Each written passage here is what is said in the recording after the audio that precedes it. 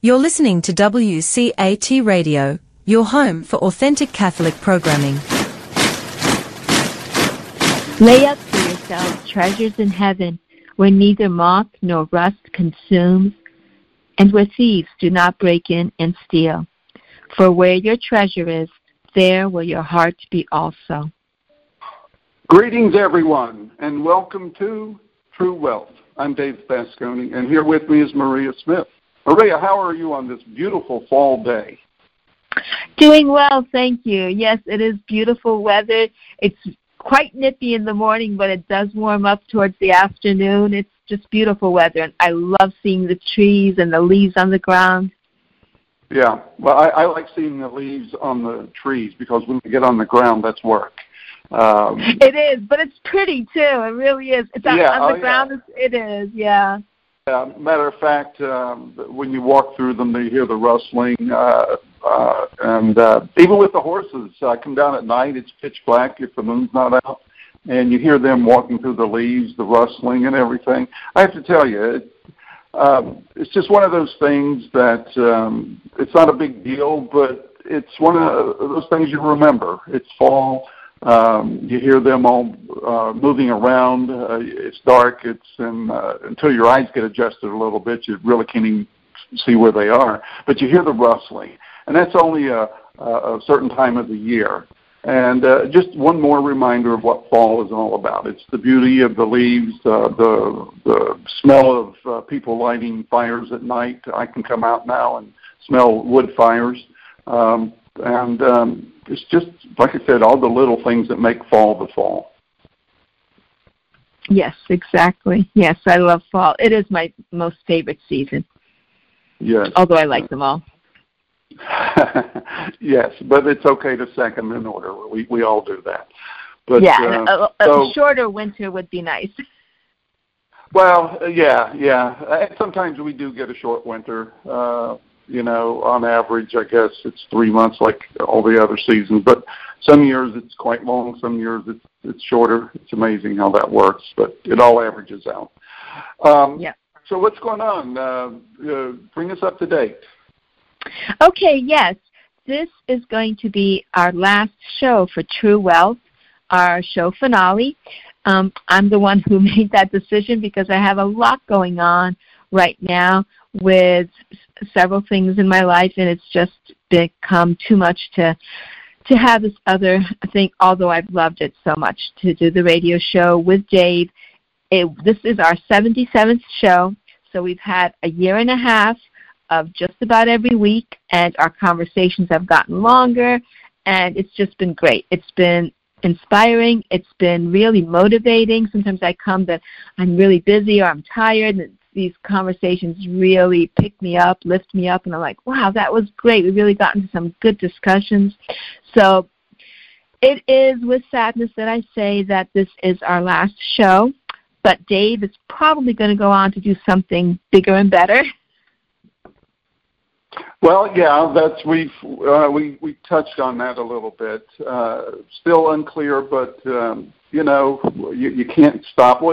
If True Wealth ends today, then that doesn't mean that we stop doing great things. They just would be different. And we talked a little bit about it, and you may hear Maria and I again in the future in a little bit different format. And but we'll see what happens. It's too early, but Maria, it's been great. Like you said, you kind of maybe feeling a little bit tired and overwhelmed, and you get into a really good conversation, and the next thing you know, the adrenaline's flowing, and you're just re-energized. It works so well, and I would encourage anyone to take that approach, use that recipe, because if something is getting you down, go do something that you enjoy. And if having great conversation with a friend is one of the things that works, then by all means, go find that friend. Yes, I agree with you wholeheartedly. That is exactly how it is. Really, I've had some days, and I've changed the schedule around sometimes too. It's been just so difficult And yet, when we've talked, it's just been so stimulating. I just feel like, oh, that was so good. It's just like a pick-me-up, like a shot of caffeine, a shot of natural, grace-filled caffeine to really lift you up out of the doldrums, out of all the busyness of life, all the things that, with a home and a family that you have to do that are never ending. Oh, absolutely. And I learned that a long time ago. I don't know if I read it or heard it, but I tried it many, many years ago, that if whatever you're doing is causing you to be sad or just lifeless, go do something you enjoy. Take a break. Get away from it. And you will come back refreshed, a whole new mindset, and sometimes the problems that had you down, you get the answer. The answer just pops into your head when you get out of the office and take a walk or something. You come back, well, that was simple. Why didn't I see that before? It was because there was just too much noise in your head, and you couldn't hear that little whisper of what the solution was, what the right thing to do was, just waiting to be heard, but you just had to tone down the noise. And I think that's a problem for a lot of people, because we just keep trying to grind it out, when really we should do just the opposite. Walk away, come back refreshed after doing something you like, enjoy. It could be go have a cup of coffee, go throw a stick with your dog. That's got to be enjoyable and refreshing, and you'll be a whole new person when you get back. Yeah, that's excellent. That's exactly what you said, is really exactly the remedy if something is too difficult for you, is to step back from it in any way that you can. Take a walk, go into another room and do some other activity that you enjoy. That's really the way. If you focus too much on and this could be work, but this could also be a problem. This could be a situation your life is currently in. If you focus too much on it, it's actually detrimental to solving it. You focus on it to the extent that you can, like, how should I deal with the situation, this problem, this work issue. You focus on it, and then you let it go. And that is when you will be able to clearly, and oftentimes it's like an inspiration. It's like something like, that's how I should do it. And this, I bet, has happened to you even when you're doing a work project, when you're working on something. It's like, you know how some people say in the shower, or while I was eating, then I thought of how to fix it, then I thought of the solution. Well, that's what it is. But if you focus on something so much exclusively, you really can't get the answer. You have to step back. Yeah, for sure. And I have to tell you, and I've mentioned it many times, the barn is the place. I was saying that go have a cup of coffee or go play with the dog or whatever. Most people don't have a barn to go to. But when I come down here with the horses, it's instant. As soon as you get close enough that you can smell the horse barn. And that's not a bad smell. People are probably taking that wrong. No, I love the smell of a horse barn. The horses, the hay, the leather, everything that goes on. And the sights and the sounds, you hear them, you'll hear the knickers before you walk in. That's the first thing that you know. When they hear you, they start to respond. And it's just an instant charge of energy. It's amazing. And by the time I walk in, you go over and you kind of greet each one of them individually, and you're just a whole different person. And by the way, what you were saying about you can't find a solution if you're too close to it, there's something to that, because I read that the solution to every problem is hidden in the problem. The solution is hidden in the problem. It's just a matter of separating things enough, getting to the core, and then the solution will start to show itself. But it's contained within the problem. And, as an engineer, I've seen that work many times. As someone who has to do things, work on their own, that definitely is true. So just keep that in mind. The solution is right there. It's just hidden, and it takes that clean, clear mind to find it. And but anyhow, I hope people take us up on that and try it out. They'll be glad they did. Mm-hmm. Yes. And so now, should we go on to the topic for this week? Yeah. Hey, I would like to just give a shout out to the church before we hit the main topic. And this just happened Sunday, walking out of Mass. I just walked by this young family, and you can tell very Catholic. The kids were quite young. I think one was a baby and two little toddlers. I don't know the exact age range of a toddler, but I would say the girls were maybe 3 and 4 or something like that. But anyhow, very beautiful young family. And I could tell the backpacks had religious things on them, and you can just tell because I've seen them before at Mass. But the thought that hit me, and I've known this, but it just hit me yesterday, is the best ally that parents have today in raising their kids is the church. Think about that. Because the church is the moral guideline for not only the parents, but for also the kids. The church has already worked out all the moral dilemmas that your kids are going to be asking about or growing into. And you just have to know that they're there, that the church offers you this just fantastic help to raise your kids. It's not in books somewhere. It's good to go to family and all of that and get their experience. But in my mind, the church is the best ally that a family, the parents can have in raising their kids. So that's just a thought. I'm sure you've thought of that. You've probably even lived it. So what's your take on that? Absolutely. I have lived it, and I agree with you 1,000%. Somebody told me that a few months ago. I asked them a question, and they said, 1,000%. I go, that's the way I'm going to say about things that are really, really important to me. Yes.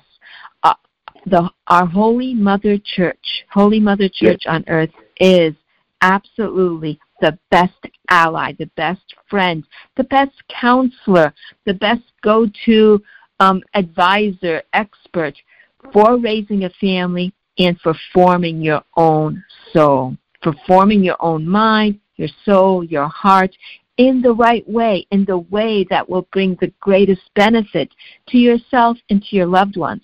That's basically our mother, the church, is there, as well as our mother, Immaculate Mary, the Blessed Mother. But our mother, the church, is there, and it has figured these things out from the very beginning. It knows what makes for a healthy person, a healthy family, a healthy community, a healthy society. Yeah, and like I said, if you're trying to come up with answers on your own to all those questions, and the culture is constantly changing, I think that's impossible. I don't think parents, with all the things they have to do in addition to raising their children, can have that kind of knowledge or wisdom or whatever to deal with that. Like I said, as your kids, when they're young, you can kind of mold them, but when they get older, they're going to start to ask some questions, and their friends and the culture is going to be an influence that you're going to be competing against. And by having the church there that they've already been exposed to, first of all, that gives you confidence. You don't have to come up with this on your own. It's already been tried and true. It's timeless, and just recognizing that, I think, would really give parents the comfort that they need to take on the challenging task of raising kids today. It's a lot harder than when I was raising, or my wife and I were raising our two boys about 40 years ago. It's it's gotten a lot harder since then. It has, in certain ways, it's gotten harder to raise children in an emotional way, a spiritual way, but it's gotten much easier to raise them in a physical way and in an intellectual way. In a physical way, because children used to get sick so often and die.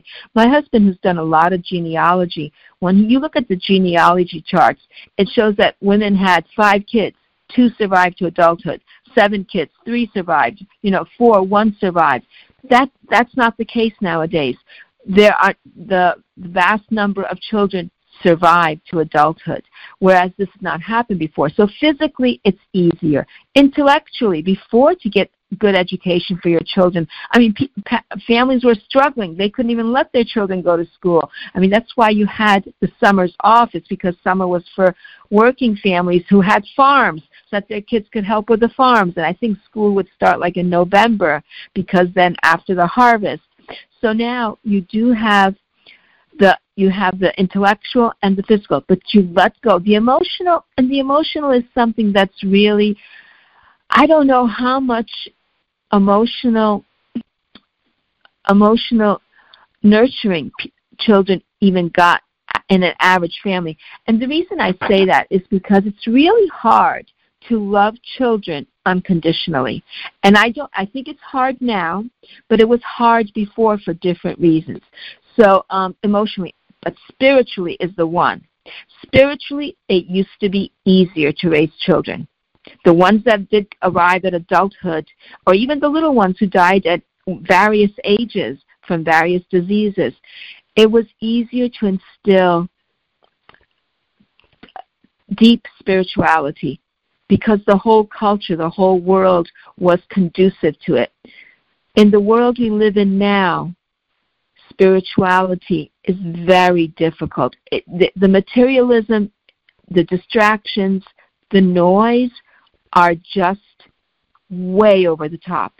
So much that it's hard to really teach, to show, to live a deep spirituality. You need quiet and you need calm, which is exactly what you get when you go to the barn. Yep. Oh, yeah. No, I agree. You're going a little further back in time, but you're right. Today, the kids are getting bigger and stronger.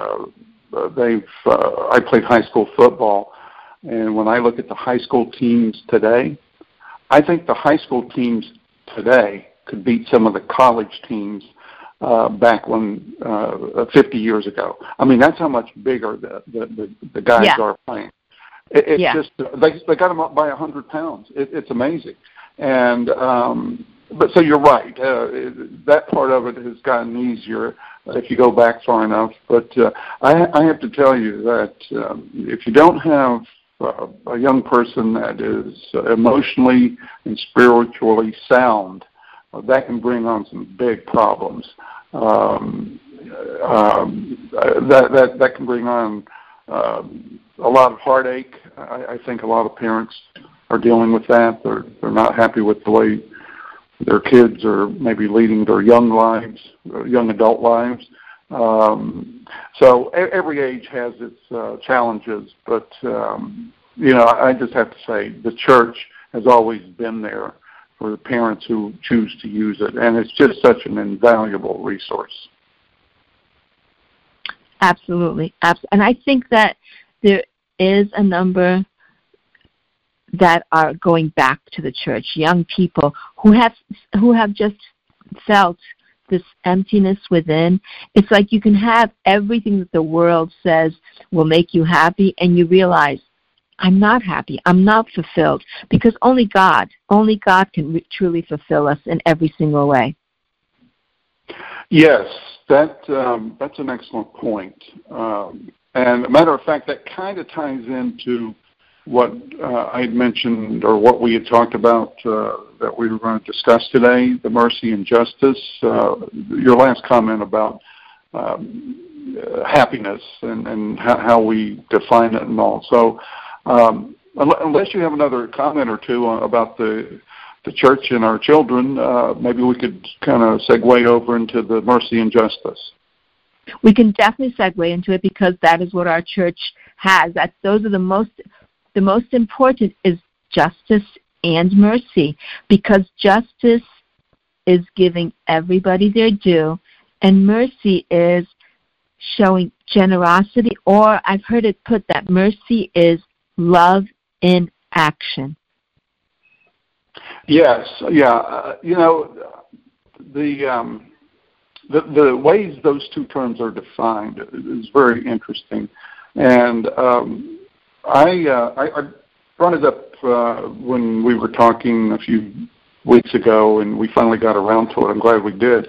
But something kind of got me thinking in slightly different terms. I've always understood it pretty much the way you said it. But let me just tell you what happened, and then you can weigh in. I saw something on TV. It was a woman, and her comment was, she said, God's mercy comes over us.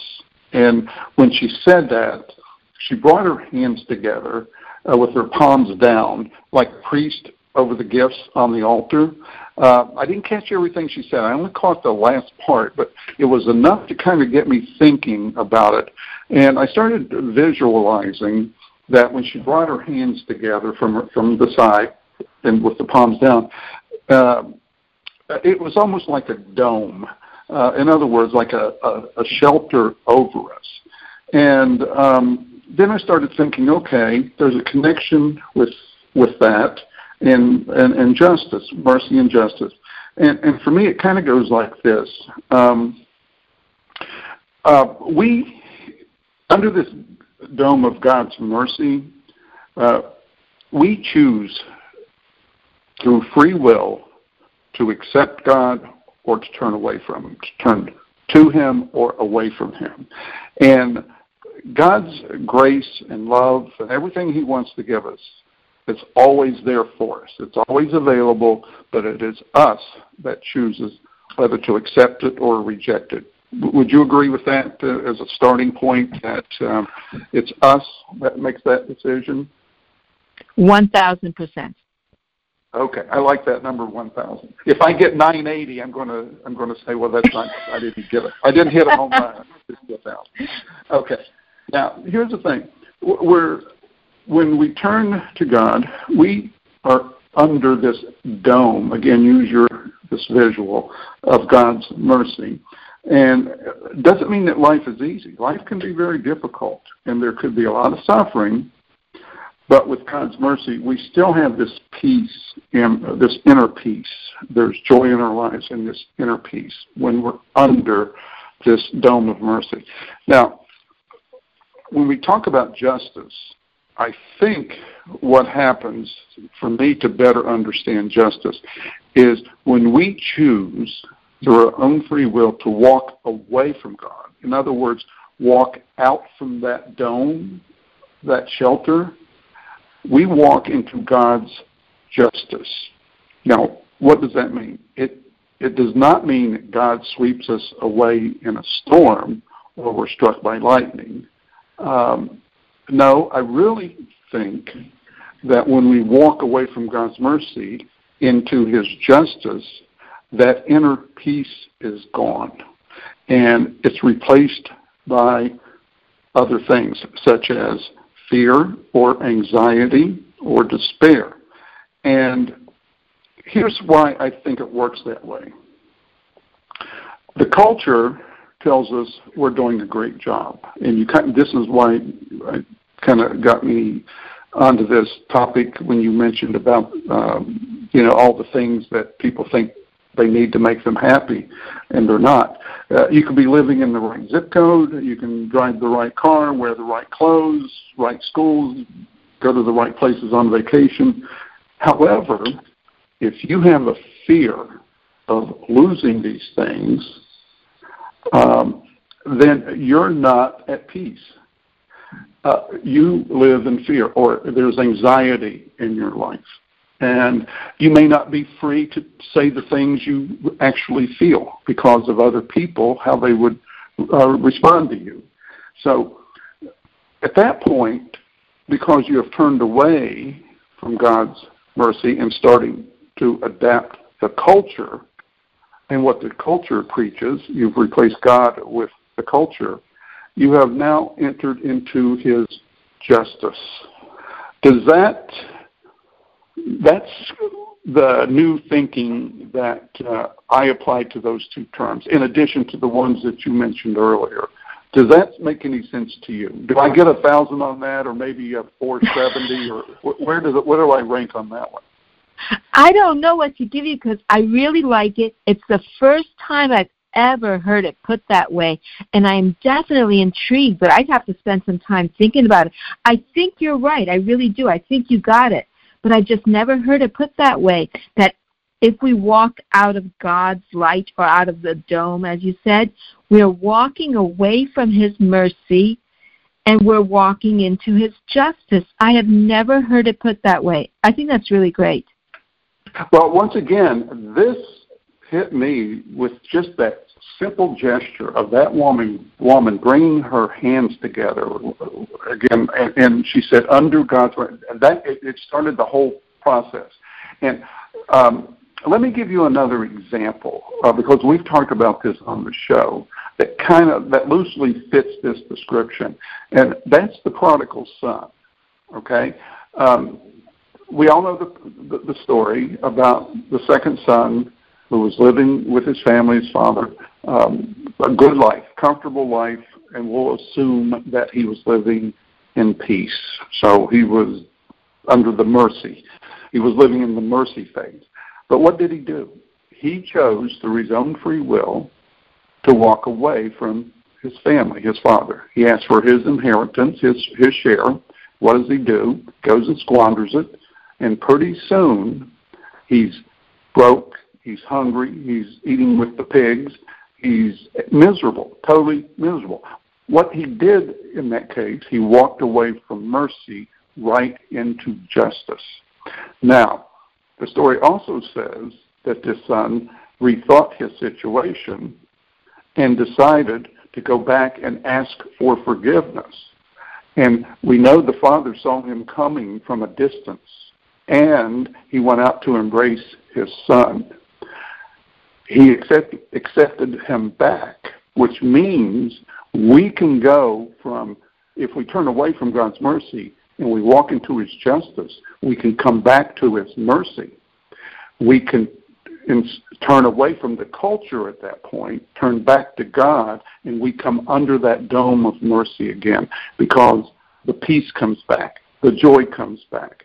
And I think the prodigal son is really tells us that in a lot of ways.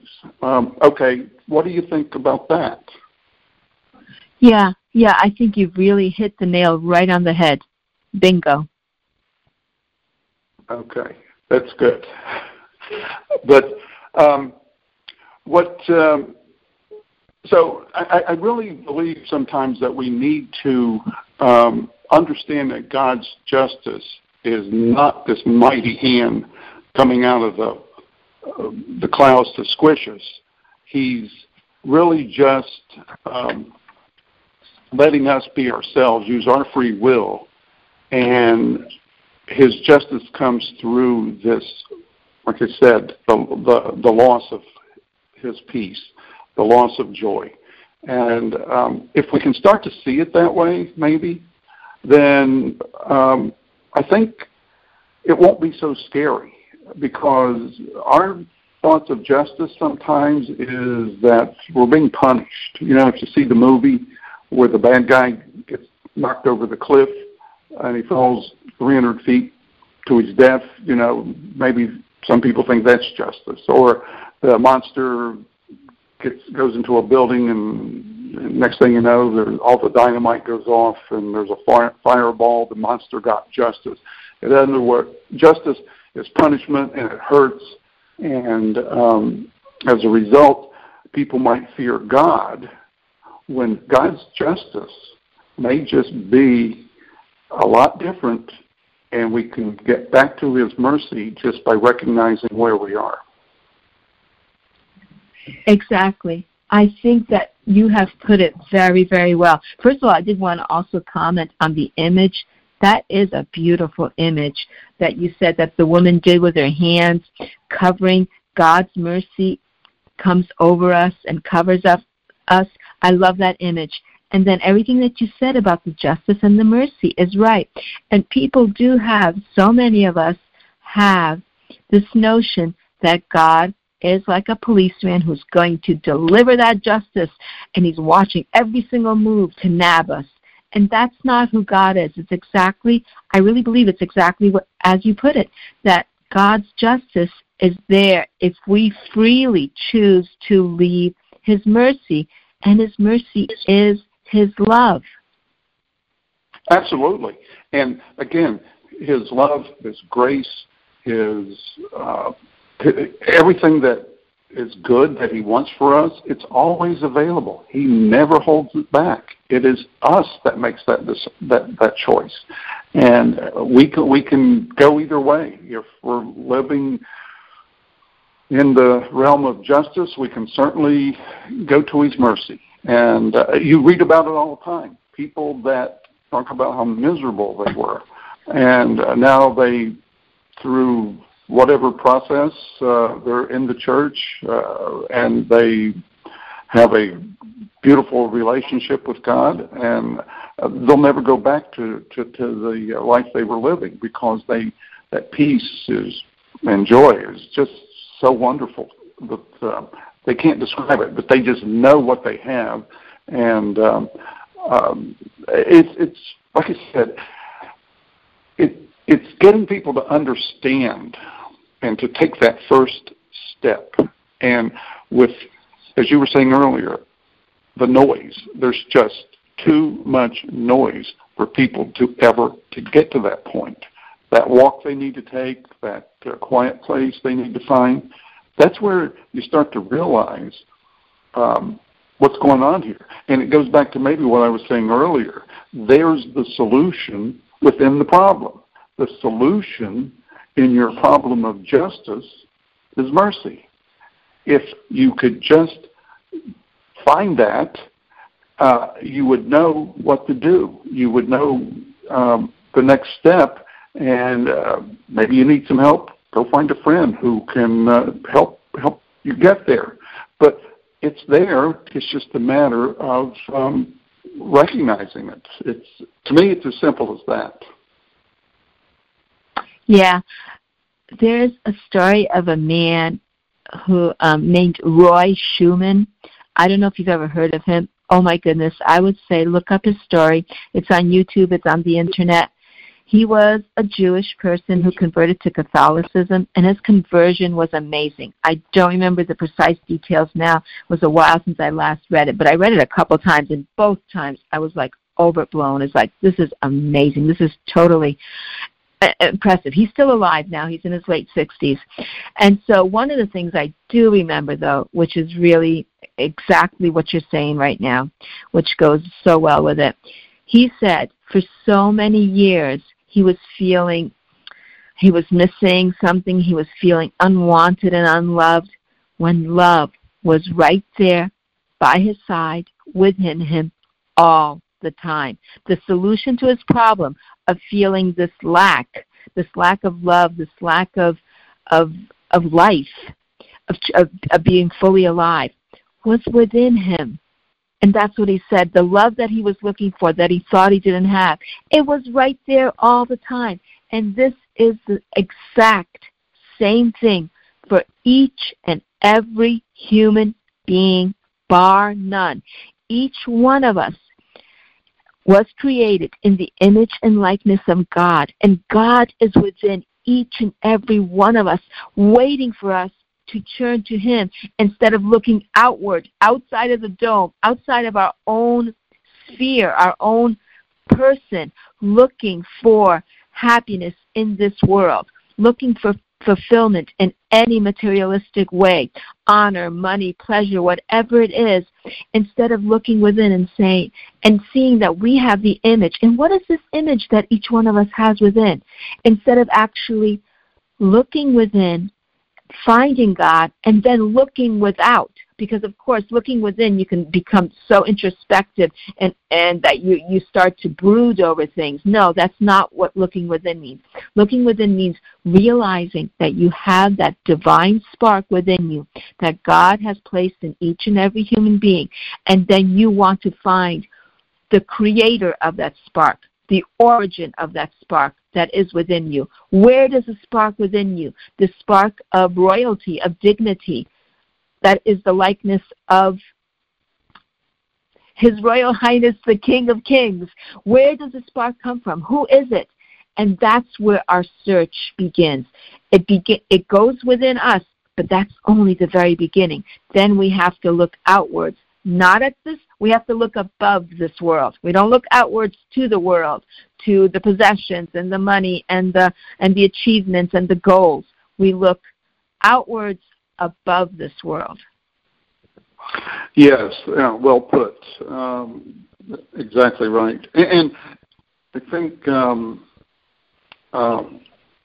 that account has happened so many times, countless times, of people finding that path. And it's amazing because if you listen to some of the recent ones, these were pretty hardcore atheists. And but something happened, and in their attempt to prove they were right, they fell into this a little bit of truth, and that led them to do a deeper search. And before they knew it, that lack of peace that was in their life started to fade, and there was a calm and a feeling that they had never had before that they couldn't explain. They just knew they loved it and wanted more of it.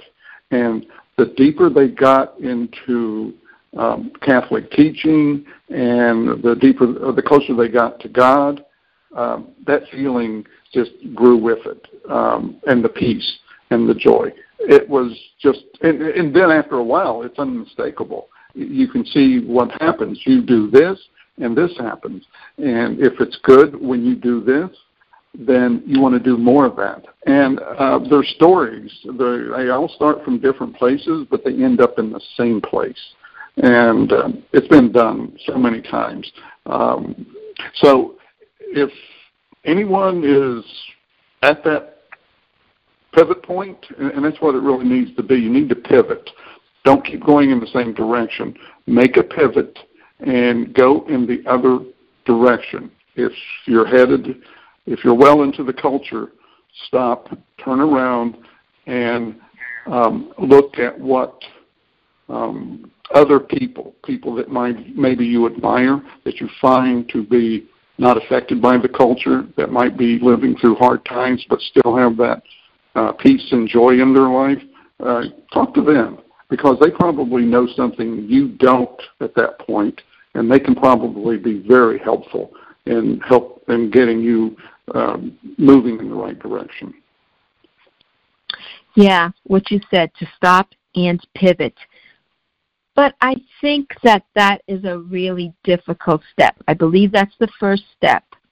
But that's a really, really tough one. And it requires a virtue that is really very difficult. Oh, it's probably the hardest thing you can do. One of the hardest things, because it's basically saying whatever you're doing, how you're living your life, stop it, or at least change it to a lot, not a little. Change it a lot. And we all get comfortable in living our lives in a certain way. I mean, after all, that's why we are doing it. We're comfortable, and it's meeting some of our needs.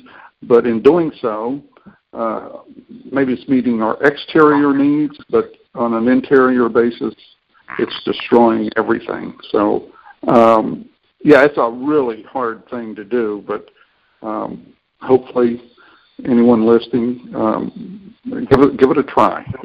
You certainly have nothing to lose and so much to gain. Well, there's one thing that I would say that makes it very, very difficult. It's that if you turn around, stop doing what you're doing, and pivot, turn around from what you're doing, then you're admitting failure. You're admitting, oh, I was on the wrong road. I was doing something wrong. And that is something very difficult for us to do, to admit that we're making a mistake, that we were on the wrong road. This is why it's so difficult to turn to God, because it really requires one essential virtue. Plus, then you have other essential virtues that are also required. But the first step requires humility. That's it. Yeah, you have to humble yourself and say, "Okay, my bad." Yes. I knew where you were headed. That's tough. That's tough. And like I said, if you're surrounded by people who would respond in a very negative way to you saying that or admitting that, I think it makes it doubly tough. I mean, it can be in your own family, it can be in your little circle of friends, it could be at work, it could be anybody. But there's a lot to stand up to. I know in reading some of the people that did convert to Catholicism, they lost family over it. They just thought that was the worst thing they could do, couldn't talk them out of it, so therefore they pretty much shunned them, and they had a strained relationship after that. But the person that was telling the story about the conversion, they were still happy that they did it, that they were still convinced that it was the absolute right thing to do. But it does sometimes come with some losses along the way. Yeah, I think it often does. I really do. I think it comes with very great losses. Even if it doesn't happen the way you described it, which does happen, I know, for a lot of converts, that they do lose their family, they lose their churches, they lose everything that's really important to them. But even if you're not a convert, even if you are on the path and you've been, or let's say you are a convert and you have been for 10 or 15 years, or you've always been a faithful Catholic, God is always going to put us to this one simple test.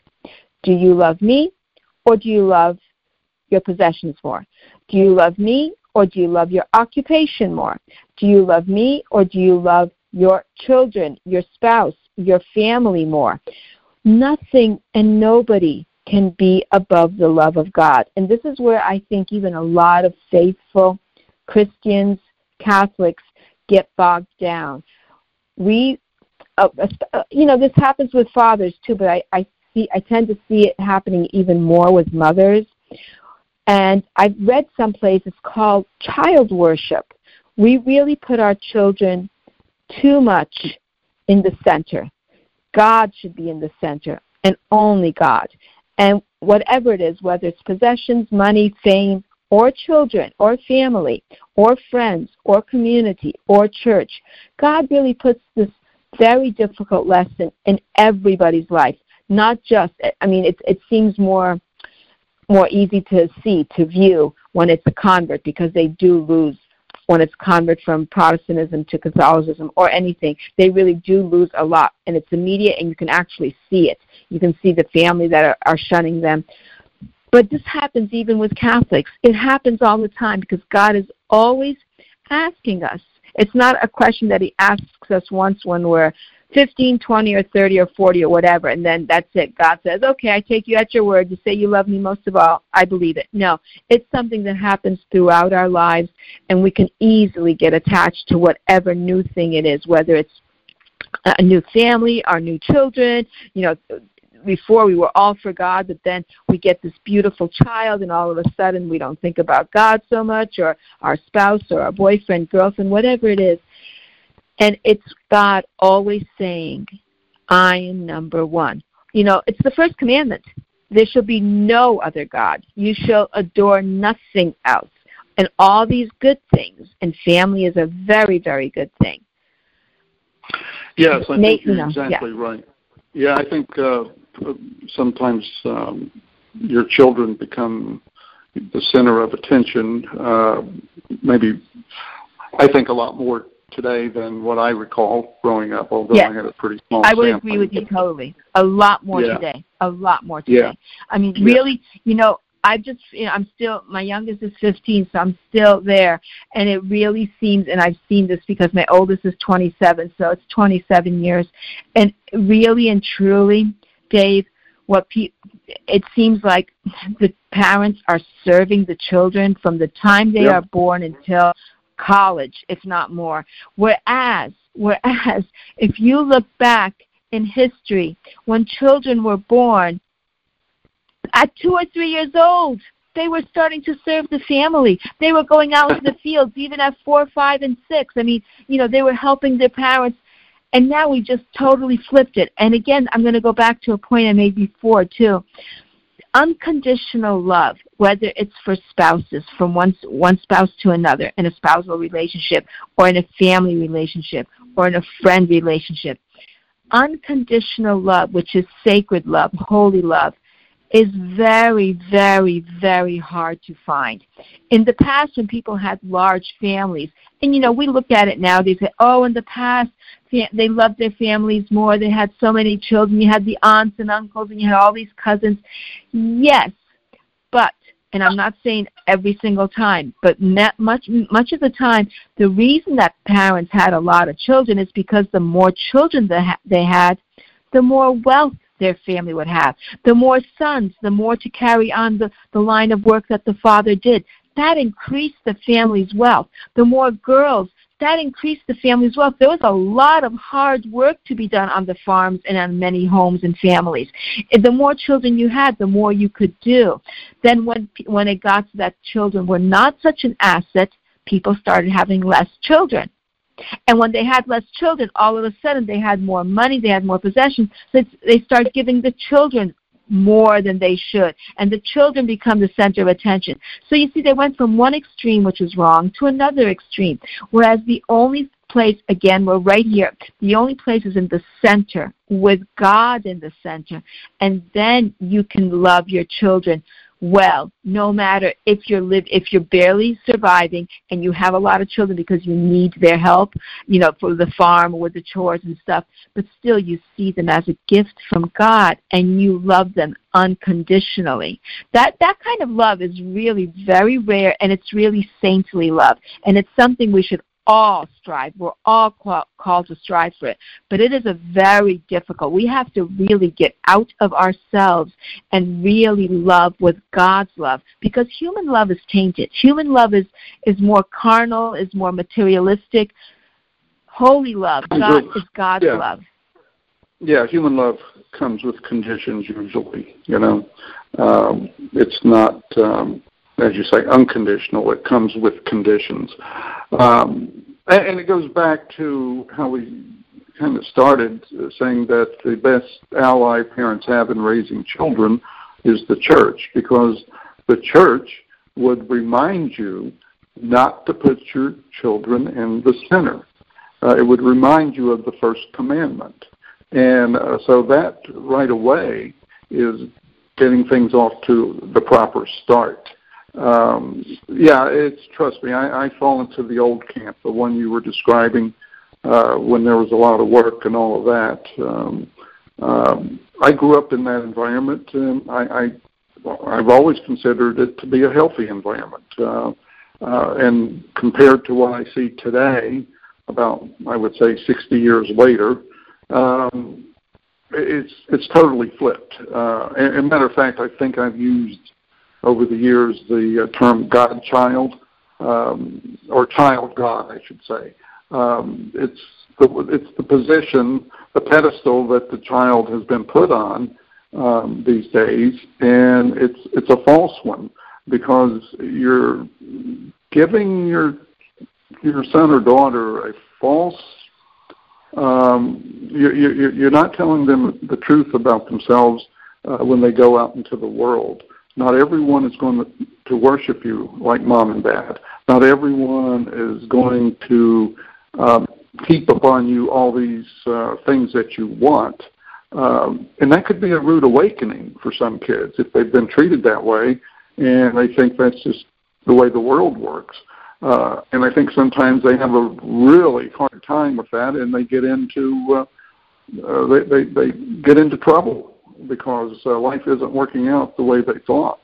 Whereas if you grow up in the where you are in the proper place, God is first, and you have your place in the family, you're going to enter the world as an adult with the right attitude. And there's going to be that balance there. And even you yourself will have God first as a young person. And once you do that, there's your guide. And it goes right back to the church being the proper guide for everyone, whether you're the parents, the child, the grandparents, it doesn't matter. The wisdom is there. It's been there, and it comes from the best source possible, Jesus Christ and the apostles. It can't get any better than that. And we just need to use it and not let things slip too far one way or the other, you know? Yeah. We have the greatest wisdom with the Catholic Church because we have the Holy Bible, which the Catholic Church put all the books in the Bible together. I believe that was in the 4th century. I'm not positive, but it was right in the early centuries. We have the Bible, which the Protestants also do, and the Jews also have the Old Testament. But we have the Bible, and we have the Catholic Church, Holy Mother Church, together. We need both together. You need the two wings, faith and reason, the Bible and the church, justice and mercy. Things come in pairs and in trios, trinities. Those come. You can't just have the Bible. The Bible can only take you so far. That's why our Lord Jesus established his church, which he said would prevail until the end of time. The gates of hell would not prevail against his church. The church will prevail until the end of time. Our Lord Jesus is with us. He's with us actually in the sacrament of the Holy Eucharist. He's with us in body, blood, soul, and divinity, and he's with us in his church. And so we need them both. We need the Bible and we need the church. And with them, we cannot, as you said, we cannot go wrong. But if we leave out one or the other, error can very easily come in. And if we leave out both, then forget it. We're out in the cold. Yeah. And the other way is when you say the Bible and the church, that really it's the sacred scripture, sacred tradition, because as you said, the Bible wasn't written for a few centuries there. So it wasn't collected. It wasn't collected because the books were there, from Matthew, Mark, Luke, and John, and Paul. The books were there, the letters were there, but there were other books and other letters which the Catholic Church did not include. Right, but the Gospels weren't written right away either. They were decades later. So the church, the early church, was working off of what the apostles knew and how they understood what Jesus left them and how to continue forward with it.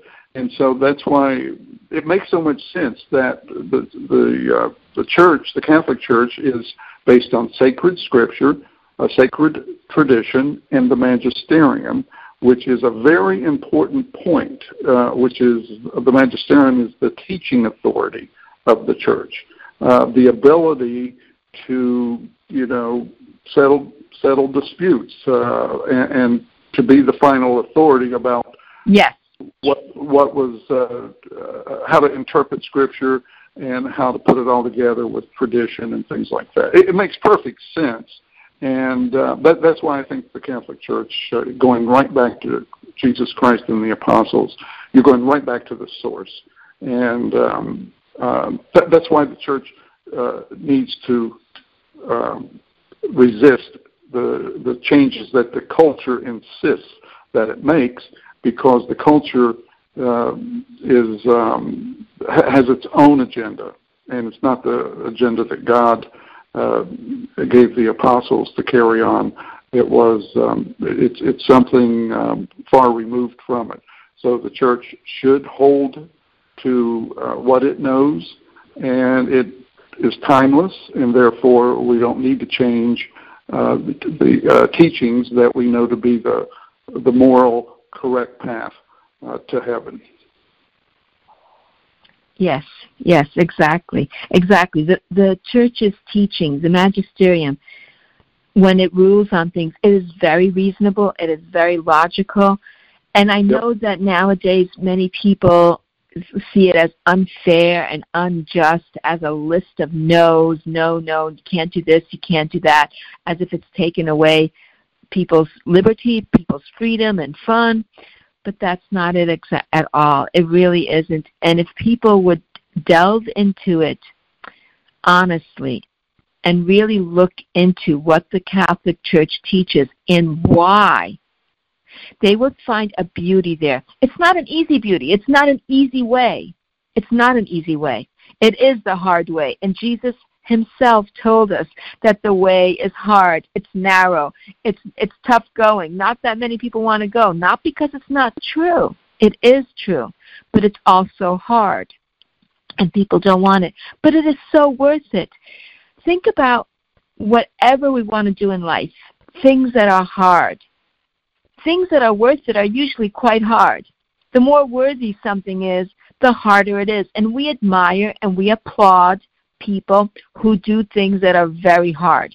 We admire and applaud people who run a 26-mile marathon. We applaud and admire people who study in spite of very difficult odds and come out on top, or people who are born with handicaps, and in spite of that, they come out and they do things that are amazing. We applaud these people as heroic. Well, the way of holiness is the heroic way, the uppermost, the preeminent heroic way. It is the hardest way, and it is the most noble, and it is the most fulfilling, and it's so completely worth any suffering, any trial, any difficulty. Yep, and all you have to do is look at the cross, because he told us what it was going to be like, and then he went all the way to the cross. Jesus didn't just say it and then not do it. He did it all the way. And that's the other thing that you just have to admire about. I mean, that any discussion that gets into who was Jesus Christ, you have to bring up that part. That how many people do you know that would take what he believed to the cross? And especially not just to the cross, but all the torture and the cruelty and even the emotional, the mocking, the being abandoned. He went through just about every human emotion, every physical pain possible, but he never, ever went back on what he said. He did it to show us that what I'm saying is true, and I'm willing to die for it. And you just, when you stop and think about it, when you find that quiet place, and you're trying to put your life back in order, and you go, why should I follow Catholic teaching? Well, it's because it goes right back to the man who did everything, and he did it for all of us. And once you understand that, then anything we face is going to be minor compared to what I think he did for all of mankind. Yeah. And what holds people back is, I believe, essentially fear of suffering. We're all afraid of suffering. We don't want to suffer. But I'm going to ask this question. People who are afraid of suffering, and you've tried to avoid suffering, you've tried to run away from suffering, you've tried to deny or just go in a different direction from what you know you should do, but it would require too much suffering and sacrifice. The question I want to ask is, in avoiding suffering, what did you come across? Did you find life free, easy, happy? Or did you find life to be more of a suffering. So, in other words, by giving in, and avoiding the work, the hard part, you found more of the problem. Is that, I think, what you're saying? That is what I'm trying to say. Let me see if I can say it a little bit more clearly. If you turn away from a cross, from a suffering, you are going to head into something that is harder. Because it's the cross, the suffering that our Lord wants to give you at this moment is to teach you a lesson. And if you refuse to learn that lesson because you don't want to suffer, you don't want the hard work, you don't want the pain, and you turn around, and actually I just got the image of somebody who did try to do that in the Bible in the Old Testament. Do you know who I'm thinking of? No, there's the one whose name starts with a J, who God said, "Go and do this go and preach repentance to this place." And he said, "No, I'm not going to do that. I'm not." And he tried to hide. He went on a boat, and he tried to avoid that suffering, that pain, that task that he did not like. Jonah. Yeah, I was going to say, Jonah. When you said the boat, okay, yep. Jonah. Yeah. And that's only one situation. It's over and over again. If you don't accept the life that God wants you to give, which is going to involve suffering, and you resist and rebel against it, well, of course, we have the prime example of Lucifer. He rebelled against what he thought was painful. He rebelled against what he believed that God wanted him to do, that he thought it was beneath him. He rebelled. And look at him now. Oh yeah, no, that's the hell. He created a place for himself. His kingdom is hell. Exactly. So if a person tries to avoid suffering, they run into normally, and I mean you can think of examples, exceptions to this. And yet, if you really look at each exception carefully, if you really knew what was going on in the souls of these people, I think that you would change your assessment, because there is nothing anybody can do to turn away from God and have true happiness. You just can't do it. It doesn't equate. With God is fulfillment and true and eternal happiness. Without Him is eternal hell. Yeah, and it goes back to that mercy and justice thing. That when you're in the justice part, you're not going to be at peace. You may look good to the culture, but somewhere along the way, the pieces or the material things, they're temporary, and if they start to go by the wayside, you're going to find yourself in a place that is going to be awful, and that's the justice that comes with the choice of not putting God first.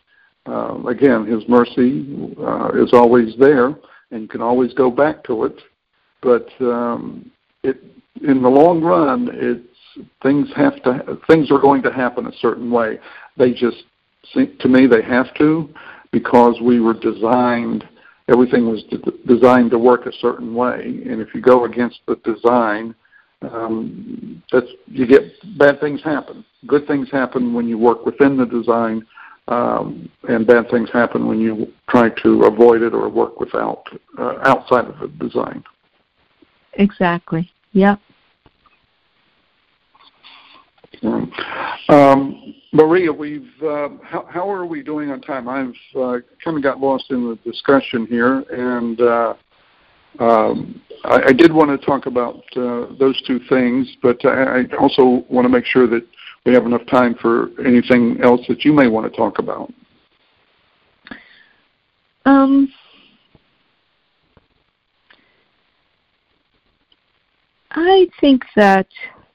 I think we've covered justice and mercy very, very well. And we know, I guess I could just mention divine mercy, which is what our Lord is really trying to get across to everybody in our modern times with St. Faustina and the image of divine mercy. Jesus, I trust in you. Mercy is greater than justice. God's justice is great. God is just, but his mercy is even more, especially during this time when he longs for all of us to turn back to him or to continue on and to love him always more and more. So, and I guess a really important point is that it does not matter, and this has been said so many times by so many people, but it bears repeating. It does not matter what you have done or what you've neglected to do that you should have done. It doesn't matter if you are 15, 20, 30, 40, 50, 60, 70, 80. It doesn't matter your age. It doesn't matter what you've done or omitted doing. All the mistakes you made, that you committed, all the mistakes you made when you didn't do what you were supposed to do, all the failures. It doesn't matter at all because our Lord Jesus is there and he loves you just the way you are, and he wants to help you to become better than what you are. Not because he doesn't love you just the way you are, but because he wants the best for you. So this is his mercy. His mercy is forever. His mercy is for all ages, and his mercy is there. All we have to do, as we've been saying during this program, is turn to it, to go back under the dome, under his shelter, to accept his mercy. His mercy is always there. Our Lord Jesus never takes away his mercy. He can't do that because that is not who he is. God is love. Jesus is love. He cannot stop being love. The only way we don't get his mercy, his love, is, like we said during the show, is if we choose by our own free will to get out from under that dome, to leave the Lord, or like the prodigal son, to leave our Father's home by our own free choice. That's the only way that we lose God and lose heaven, is by our own free choice. Other than that, we can be at any point in our lives and turn back. Jesus is waiting for us. He's actually longing for us, like somebody who loves. He loves us so much. You love somebody so much, and you know they're damaging themselves, and you are longing for them to come back, but there's nothing you can do because they don't want your help. And we've been in situations like that with people we love, and that's what it is. Jesus loves us so much. He's longing for every one of us to turn to him and to draw closer to him. The ones who are already turned to Jesus, wonderful, but don't stop there. It's a long journey, and it doesn't end until you take your final breath.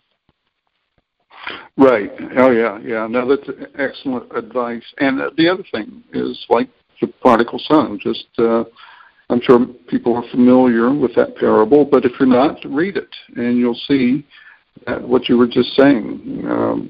People can make all kinds of mistakes. When the son was out squandering his inheritance, the father was still loving him. He was, I'm sure, praying for him and wanting the best for him. But he just had to wait until the son came to his senses and chose to return home. And what happened? The father went out and embraced him and brought him back. And that's exactly the way it works for all of us when it comes to turning back to God. We're embraced, and we start a new life. And it's well worth it, as you said earlier. It doesn't matter what the suffering is, it's all worth it. Yeah, and it's not that just Jesus just forgives us and he accepts us back. Oh, no, that's just the beginning. He has so much that he wants to share with us, that he wants to give us. So much, so many graces, so much joy in this world as well as in the next. He wants heaven. He wants his kingdom starts right here in this world, on this earth. His kingdom, his joys, they start right here. And what is that in the Bible? The kingdom of God is here. It's right here within us. All we have to do is accept him, and he will give us graces that we never imagined. Think about the richest man, the richest king in the world, on earth, who has ever lived during all of human history. What would that king give a child that he loves so, so dearly? Wouldn't he want to give his child everything? Well, yeah, and that's the image that we've been given. I've read. It's to think of it in those terms. A loving father wanting to give everything that's good to his children for their benefit. And that's us. That's our relationship with God and us. Once again, it's the culture can interfere with that process, and we see it happening every day. And hopefully we all find that one little thing or quiet spot or event that gets us thinking. And because you need that spark, you need to make that one little 1 degree turn in that pivot. If you got to go 180 degrees in the pivot, start with 1 degree. Pretty soon you may find yourself, I've made 10 degrees here, and it's all just from learning more about what my problems are and where they're coming from and what the solution is and where I should be going. And that pivot does take time. It can be painful, perhaps a lot of suffering, but once you make it, it's worth it. It's just, I can't say that enough. Just make it and do what you have to either through talking to other people, outside reading, whatever works for you and you'll know if you're on the right track. You'll feel it. It's not something that you can necessarily measure with some kind of a meter, but you'll know. There's a sixth sense about all of this that, and it's the peace. What it really is you're starting to get a little taste of peace in your life. And once you get that first taste, you're going to want more of it. And then you'll be on automatic after that. Yeah, you are on automatic, but there's still pitfalls and dangers. And the dangers and pitfalls are that our Lord, our Father, our God wants to give each and every one of us so many wonderful, beautiful graces, this peace that the world cannot take away, this joy. However, if we begin to love his gifts more than the giver, then problems start to arise. So really, even though once we make that decision to go on the road, the journey to God, to our Lord, each step of the way we have to be, as St. Paul said, we have to work out our salvation in fear and trembling. There's no end to the gifts that God wants to give each one of us. Amazing, just stupendous gifts, glorious gifts. But if we get, even the young people who find somebody to love, and it's such a beautiful, holy relationship, you cannot start loving your boyfriend or your girlfriend, your fiancé or your husband or wife more than God. You cannot love your children more than God. You cannot love the feeling of peace, the feeling of this closeness to God more than God. And this is the test. What is the test? God takes away his gift. Are we angry? Are we upset? Are we disillusioned? Are we dismayed? Are we despondent? Oh, I really thought this person loved me. Now this person, and he doesn't. Well, did you really think this person was going to fill God's place? Or you really find this wonderful job and something happens? Whatever it is, God has gifts that he gives to us.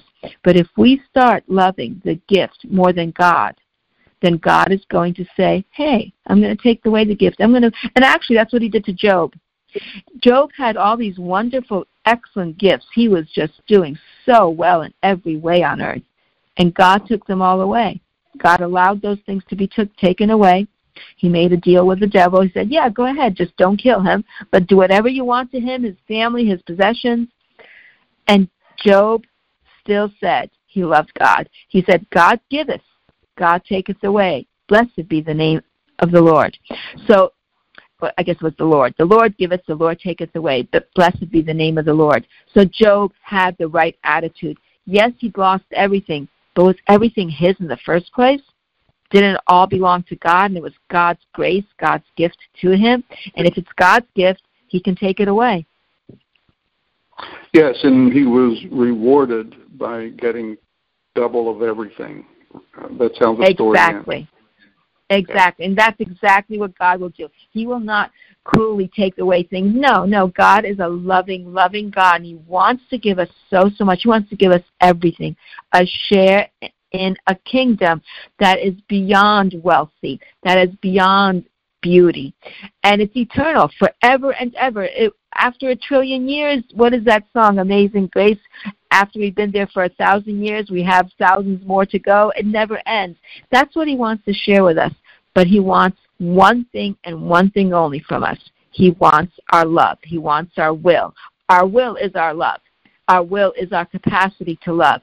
And all we have to do is say, whatever you want, Lord, you have my will. That's the only thing we can give God. We can't give God our money. We can't give God our possessions. We can't give God our talents. Look what I did. I got this honor. I got a PhD. What's our Lord going to do with that? What's our Lord? Hey, I got $1 billion. What's our Lord going to do with $1 billion or a PhD or celebrity? What is he going to do with that? Nothing. But what's he going to do with our will? He is going to love us. He is going to give us everything that he can, because we have given him the one thing that he doesn't have. He has given us this power over him. Every human being has power over God himself. We have the power to say no to God. God is omnipotent, and yet he cannot make us love him. He is omnipotent, yet he cannot make us do his will. We have free will, and we can choose. We have this power to say yes to God or to say no to him. It is an amazing and frightening power. Yeah, it's a very interesting process, or it's a very interesting design. I used the word design a while back in our discussion. He did not design robots. He designed people with free will, intellect and free will, and and he told us, and he sent Jesus to tell us how we should use it for the best results. And I think that's what this show has been about, is, if you want the best results, then do the right, put in the work, follow the divine rules that we've been given, and the reward will come. But we have to do our part, and that's really what you're saying with giving our free will to God, because that's the only thing we can give him. He doesn't need any of that other junk, but he does need our cooperation through our will. And that's a good point. I never thought of it that way, but that's an excellent point about what we actually can give versus what we think we're giving when we, think in material terms. That's a very good point. Actually, you just made me think now too. Even all the good works we can do, which are good, they're good. They're for to bring about the kingdom of God, to help the kingdom of God grow. All our good works, really, Jesus doesn't need those. He can get somebody else to the work, but he can't get our own free will. That is unique. Nothing we can give to God except our own free will, our love. That's the only thing that we really have that's totally ours that we can give to God. Everything else is really through God's grace. Even all the good works we do, God has given us the grace, the talent, the skill, the ability. He's put us in the right place at the right time to get this work done, to help these people out, to do this good enterprise, this apostolate, all these good things. It's really because of God that we're able to do it. But there's one thing that He cannot do. He cannot make us love Him. He cannot take our will against our will. He cannot do that. Exactly. Yeah. A lot of food for thought in today's discussion, I think. So many avenues to start for anyone to really start to consider some of the things that we've talked about, and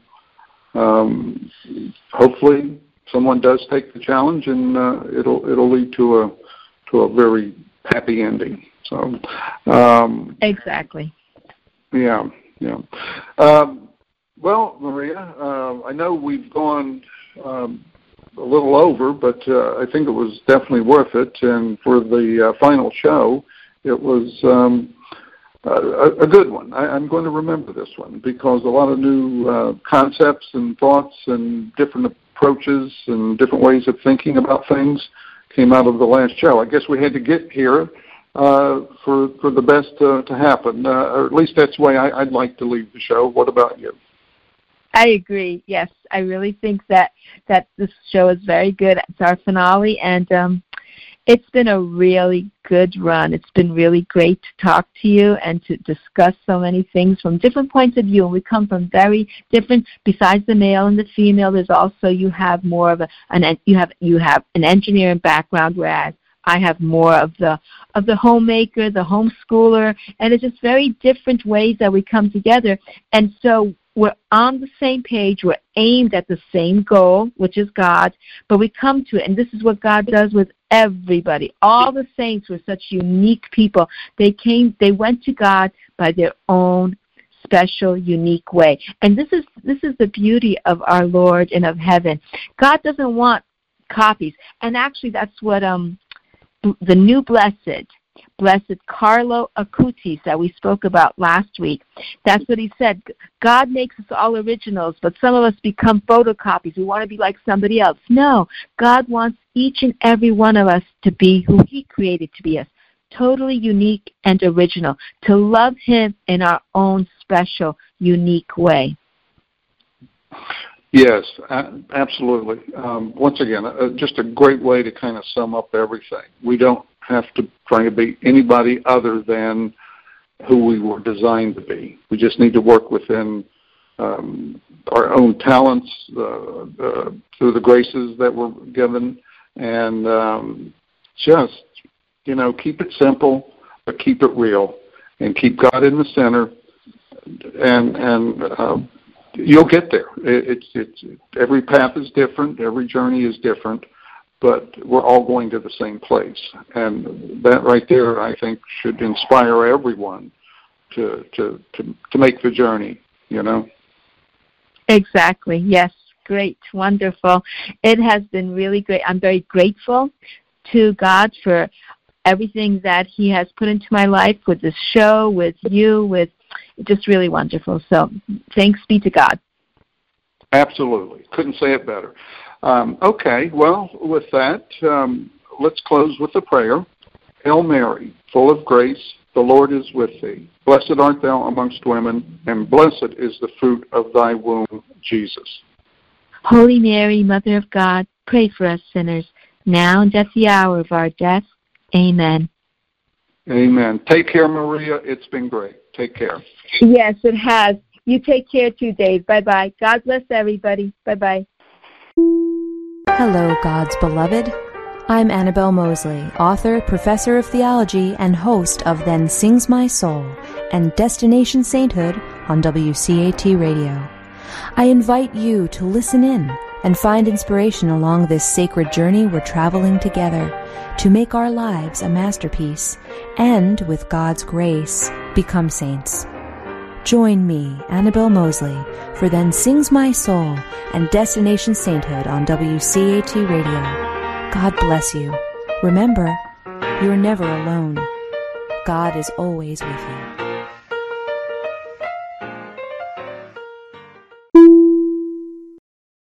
Thank you for listening to a production of WCAT Radio. Please join us in our mission of evangelization. And don't forget, love lifts up when knowledge takes flight.